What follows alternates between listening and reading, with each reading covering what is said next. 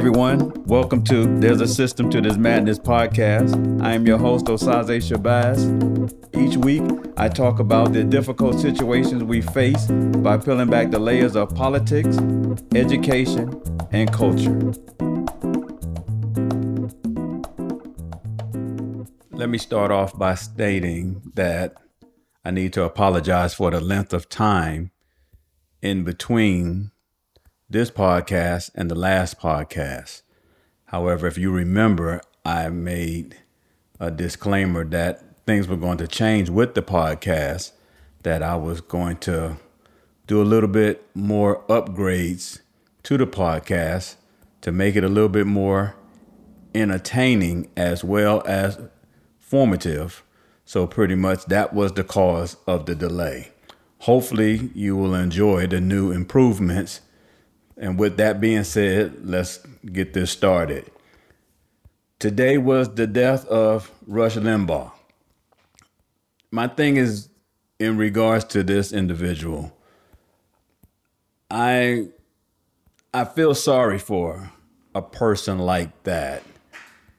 A person that whose whole career was based on spreading rhetoric, negativity, racist views, and just, I guess, division in this country. I mean, that was his whole platform.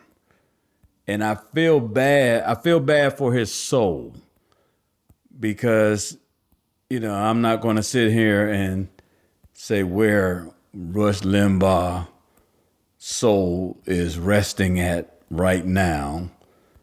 But I just believe that when a person dies, when they're on their deathbed and they know that they have spewed this much hate in their career, they have made money, tons of money, spewing this type of rhetoric that have destroyed families. And, with Rush Limbaugh, you think of Donald Trump, you think of Fox News, you think of Alex Jones, you think of all this right-wing propaganda, the Tea Party, that whole Tea Party movement was spurred on by Rush Limbaugh. After I read Michelle Obama's book, and where she had made the statement about the whole Kenya birth certificate and, how President Obama wasn't a U.S. citizen. And you never really thought about how there was a larger impact. Yes, when they would say things like, he's from Kenya, and you're thinking that from a political point of view, there are dumbasses that sit there, they believe this, and, they're going to have their signs that's saying go back to Africa and all that type of dumb shit. But when you think about, from the point of view that she talked about in her book, about how there were death threats against him because, these right-wing individuals that, like the whole concept of Donald Trump was that he was the leader of an uneducated population in this country. So when that uneducated group of people believe something and they have the mindset that they can disrespect that in the form of making threats or even attempting to kill it, this is when this type of rhetoric becomes a problem. So when Michelle Obama states in her book about how there were not only death threats against her husband, but there were death threats made against her family because people literally took these words that were spewed by Donald Trump and Rush Limbaugh and right-wing media about, his, President Obama's origin. So, to me, I'm not going to say where I feel Rush Limbaugh should go to. But in a way, I feel sorry because I know where Rush Limbaugh's soul is at right now. And I feel sorry for a person that on their last days on this earth, his last breath, they could not show any type of remorse that would possibly get God's mercy and ask God for forgiveness. It's just, the levels of evil that this person was during his lifetime. And that's the sad part is next year, this time, if it makes it to the end of this year, people are not going to remember him. There's not going to be a Rush Limbaugh Day. There's not going to be some major, it's not even going to be a major celebration of his life. Yeah, his funeral is going to be recognized by a number of right-wing media personalities. His funeral will be probably well attended. But I'm thinking in a month, 2 months, if the name Rush Limbaugh is mentioned, I am going to be strongly surprised. I really am. Let's go on to the next story. Again, like I said, due to the amount of time that has passed, some things have gotten by me, and I just want to address those things. Of course, the impeachment trial ended, and it went as predicted. They knew that they, being the Democrats, knew that they weren't going to get the 17 votes by the Republican to convict Donald Trump. However, it was surprisingly that they did get 7. I am actually impressed by that. However, being the type of person that I try to be in terms of what I think a bigger picture is in all of this, I think the bottom line, yes, to get everything rolling, you had to have the impeachment. What I do believe now is going to be is a division in the Republican Party. It's already being stated that the military personnel, particularly white military personnel, have always voted Republican. It is now believed that that group is starting to splinter. There's a number of white military and Spanish. For some reason, Spanish military personnel tend to vote Republican also. It is believed that these groups are now distancing themselves away from the Republican Party. Now, they have not committed to becoming Democrat. A lot of them are looking at the independent party. However, that type of splinter, it can only benefit the Democrats. I still believe, and I've said this in previous podcasts, I believe that the Democrats, with what is presented before them, can only go up. They can only strengthen their base. They can only add more seats in the House. Even with all the gerrymandering that can possibly go on, because of course, this is what the Republicans on the state level are doing right now. I'm hearing stories about, redistricting. I believe I heard where Arizona is now, if you're going to do an absentee ballot in the state of Arizona, you actually have to get it notarized. This is the bullshit that is getting ready to come down.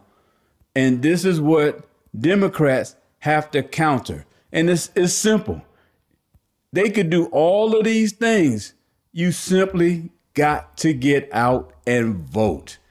No matter, population, numbers, one group that's larger than another group, no matter how they cut up the districts, no matter how much they hinder you, if you get out and vote, you're going to prevail every time. And I believe that the Biden administration, once they start curing COVID, even if it's not really totally eradicated, once the death numbers are going down, and to my understanding, this is what's happening. The numbers are starting to pretty much not increase. They may not be going down, but they're not increasing. To my understanding, the death numbers are going down. The number of positive test results are going down. And the number of individuals that are taking the vaccine has gone up. So the only thing that pretty much can come out of this is all positive for the Democrat Party. Then also things like the minimum wage being increased to $15 an hour. Things like the stimulus checks. Get this money out to these individuals. All of this is going to benefit the Democrat Party. Even these Republicans that are spewing their rhetoric about how long it's taking to check. If that's the only thing that they got going for them right now is about how long it's taking these checks to go out, the Democrats, they got this in the bag. It's really theirs to fuck it up. And pretty much, I just don't see how they can do that. So pretty much, the Democrats just stay on that same pace. I don't want to just say, make sure you don't mess it up.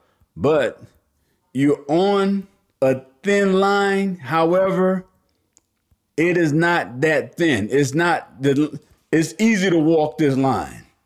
Basically, all you got to do is undo the garbage that Donald Trump left and clean it up and put everything back into place. Joe Biden's administration for the next 4 years probably will be the most easiest administration there ever was. I mean, really, yes, I know we're facing a pandemic and things like that, but the blueprint is there. Get stimulus checks in the hands of the people, vaccinate people, get the school system up and running again, get the jobs going again, and get this country back to where it was at basically 4 years ago. Next, let's talk about, I guess, one of the things I wanted to talk about was Fox News, because a lot of advertisers are starting to leave them due to the false propaganda that they've been spreading, particularly the Lou Dobbs show. Because right now, Fox is faced with a $2.7 billion lawsuit from a voting technology company called Smartmatic. Pretty much what they insinuated that Fox News was, or pretty much the Lou Dobbs show, was smearing their voting system, their apparatus, and pretty much they countered by filing a lawsuit against Fox News. And also, along with Rudy Giuliani, Sidney Powell, and other members of the Fox News team. And pretty much this caused Fox News to cancel one of their top shows. And this is what it's all about. It's not about what is right or wrong. It's about taking their money. When you fuck with people money, especially rich people, trust me, they're going to sing another tune. So pretty much kudos to this company. Like I said, going back to the impeachment and I guess the acquittal of Donald Trump, it's amazing to see the unseen video of this situation that took place at the Capitol. And for, I forget the exact number. Well, 43, excuse me, it was 43 senators, 43 Republican senators that actually felt that there was nothing wrong. You even had one House member to actually say he don't believe it happened. You know, this is the new rhetoric. Well, it didn't happen. It wasn't like what really happened. So the 5 dead people, that didn't happen. This is the approach that they're going to come with. These Republicans had the opportunity to get rid of Donald Trump, but they fear a backlash from Donald Trump supporters. So they refuse to vote against him because they feel that they would be dead in the water. And a number of them that voted to not convict him, they have their own aspirations of running for president in 4 years. Which, of course, what's going to happen? Let's play devil's advocate. Donald Trump decides to run. Or let's say Donald Trump endorses a candidate to run. How is that going to pan out? So let's say the candidate that Donald Trump endorses, or Donald Trump himself, that would really be wild for Donald Trump to actually run again. So let's say either one of those scenarios happen. So let's say he goes up against Ted Cruz. Now, Ted Cruz pretty much chose to not vote to convict. So now Donald Trump can come to Ted Cruz and say, or a moderator is going to say, well, 4 years ago, the insurrection that took place at the national Capitol, how do you feel about that? Of course, Donald Trump can easily say, well, I didn't do it. Of course, that's, no brainer. So what Ted Cruz is going to say is he's going to say, no, Donald Trump didn't do it. And they're going to show footage of Ted Cruz, or I don't know if Ted Cruz was there that day, or his colleagues running for their lives. So Ted Cruz is going to have to say, no, Donald Trump didn't have nothing to do with this. So what edge would Ted Cruz have to make another Republican say, Ted Cruz, you're better than Donald Trump? What leverage would Ted Cruz use to give the voters the insinuation that he's better? He's not. They lost that opportunity when they could have voted to convict him and have him stripped of the possibility of ever running again. Not to say Donald Trump would have been quiet over that, but they would not have to worry about him running. What they're going to try to do is almost like they're going to have their cake and eat it too.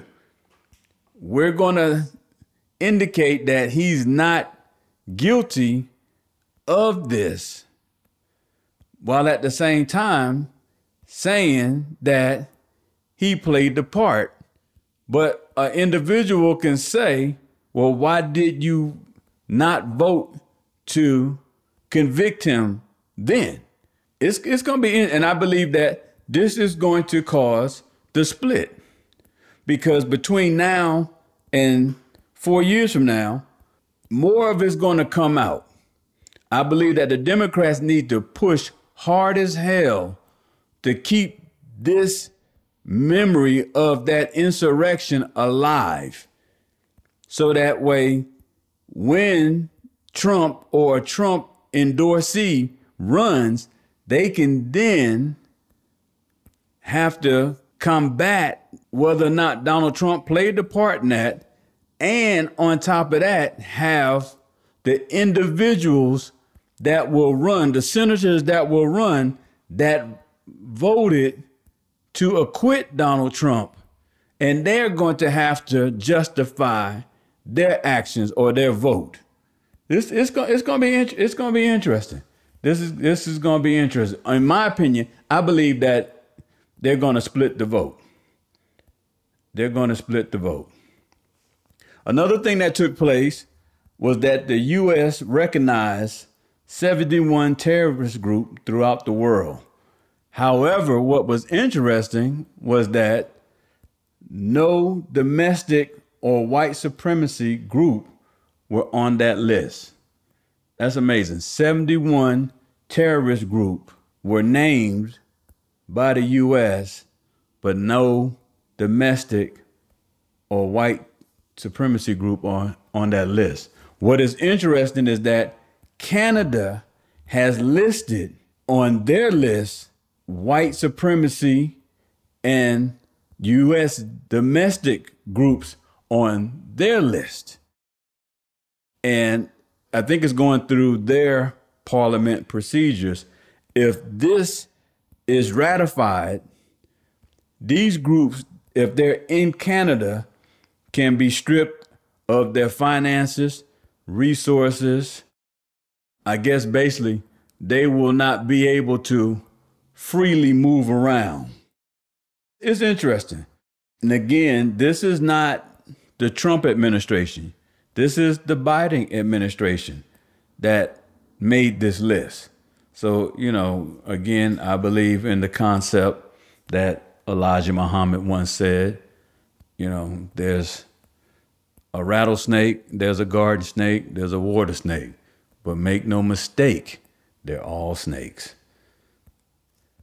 Last but not least, I want to do a movie review. Pretty much I went to go see Judas and the Black Messiah, which was the movie about Fred Hampton, which, I think a lot of people were struck then was the fact that, Fred Hampton was only 21 years old at his death. Now, growing up in New Jersey, pretty much I was raised with the stories of the Black Panthers. I knew about the story of Fred Hampton. What I always was amazed at when I saw the movie again is that when it came to the chairmen of the Black Panther movement, and I'm talking about the Huey P. Newtons, the Bobby Seals, the Eldridge Cleaver.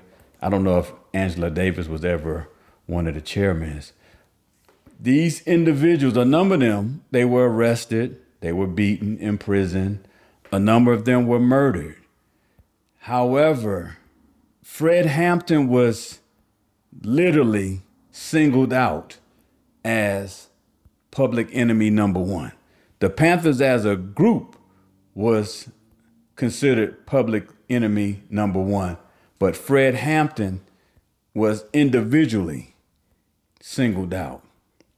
And this was because Fred Hampton, he imposed the greatest threat that any of them ever made, and that was because he focused on unification among all oppressed people.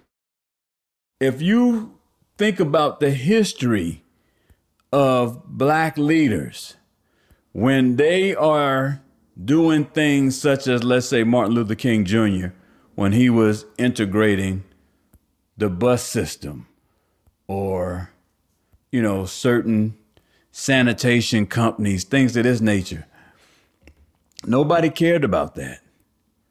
But the moment when King started utilizing the tactic of unionizing Black men, Black women with white union officials, he became a problem. People failed to realize that the second March on Washington was going to be totally different. It was going to be a hodgepodge of a number of groups that was going to come to Washington this time, and they could not allow for that to happen. And Martin Luther King Jr. was murdered. When Malcolm X was calling white people blonde-haired, blue-eyed devil and, selling Muhammad Speaks and doing the bidding of Elijah Muhammad, he was okay.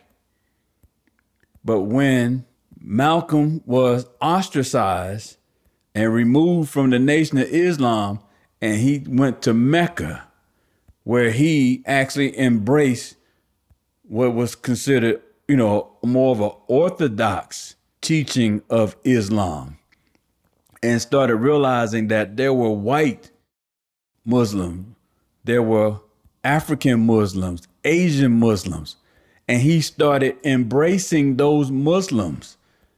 and was attempting to start his own organization that was the unification of all of these different types of Muslim groups. Malcolm X, he was murdered. I mean, did you see the pattern? When Huey Newton and Bobby Seals were doing things in the community, serving breakfast, and don't get me wrong, the stuff that the Panthers did was tremendous. The free lunch program, I benefited from this stuff. I can remember the Panther movement in the city of Newark and in the city of Winston-Salem, North Carolina. I remember these programs. When they were doing things like free lunch programs, educating Black people on the laws, educating them how to, I guess, address the police, representing families that had misrepresentation in the courts. This was fine. Yes, Huey Newton, Bobby Seals, Elder Cook, he was, he pretty much had to lead the country. But they were never murdered. Fred Hampton, in only 21 years, when he started going to the Hispanic community, the other Black self-lifting groups, and when he was going to white oppressed group, if you saw the movie, you would see it. I hope you saw it because I don't want to give nothing away. But when you saw him reaching out to basically a right-wing white group with the Confederate flag behind them, when he started reaching out to that and started appealing to these people, because these people started thinking, we may not like him, we may not like this color of his skin, but oppression is oppression. And when they started actually listening to what he was saying, Fred Hampton, he literally became public enemy number one. I mean, they went after him. They, based on, what you saw, if you don't know the story of Fred Hampton, shame on you. So it's easy for me to say, yes, he was murdered in his sleep. Yeah, of course, it was, at the hands of us. Same with Malcolm. I believe that Dr. King, I believe that the FBI, they had inside information. But with Fred Hampton, this is the greatest threat that any leader can take on, is to try to bring not only their people together, but to also reach out to other oppressed groups. Because if that ever happens, things would change drastically. I'm going to leave it here. Again, this has been another episode of There's a System to This Madness podcast. If you love what you heard, please express your views, your ideals. I would love to hear everything you got to say. Until then, God bless. Take care. All right, guys. Thanks for listening to There's a System to This Madness podcast. If you like what you heard and you want to hear more, be sure to like and subscribe. To continue the discussion that we had today, make sure to check out our Facebook page. See y'all next week.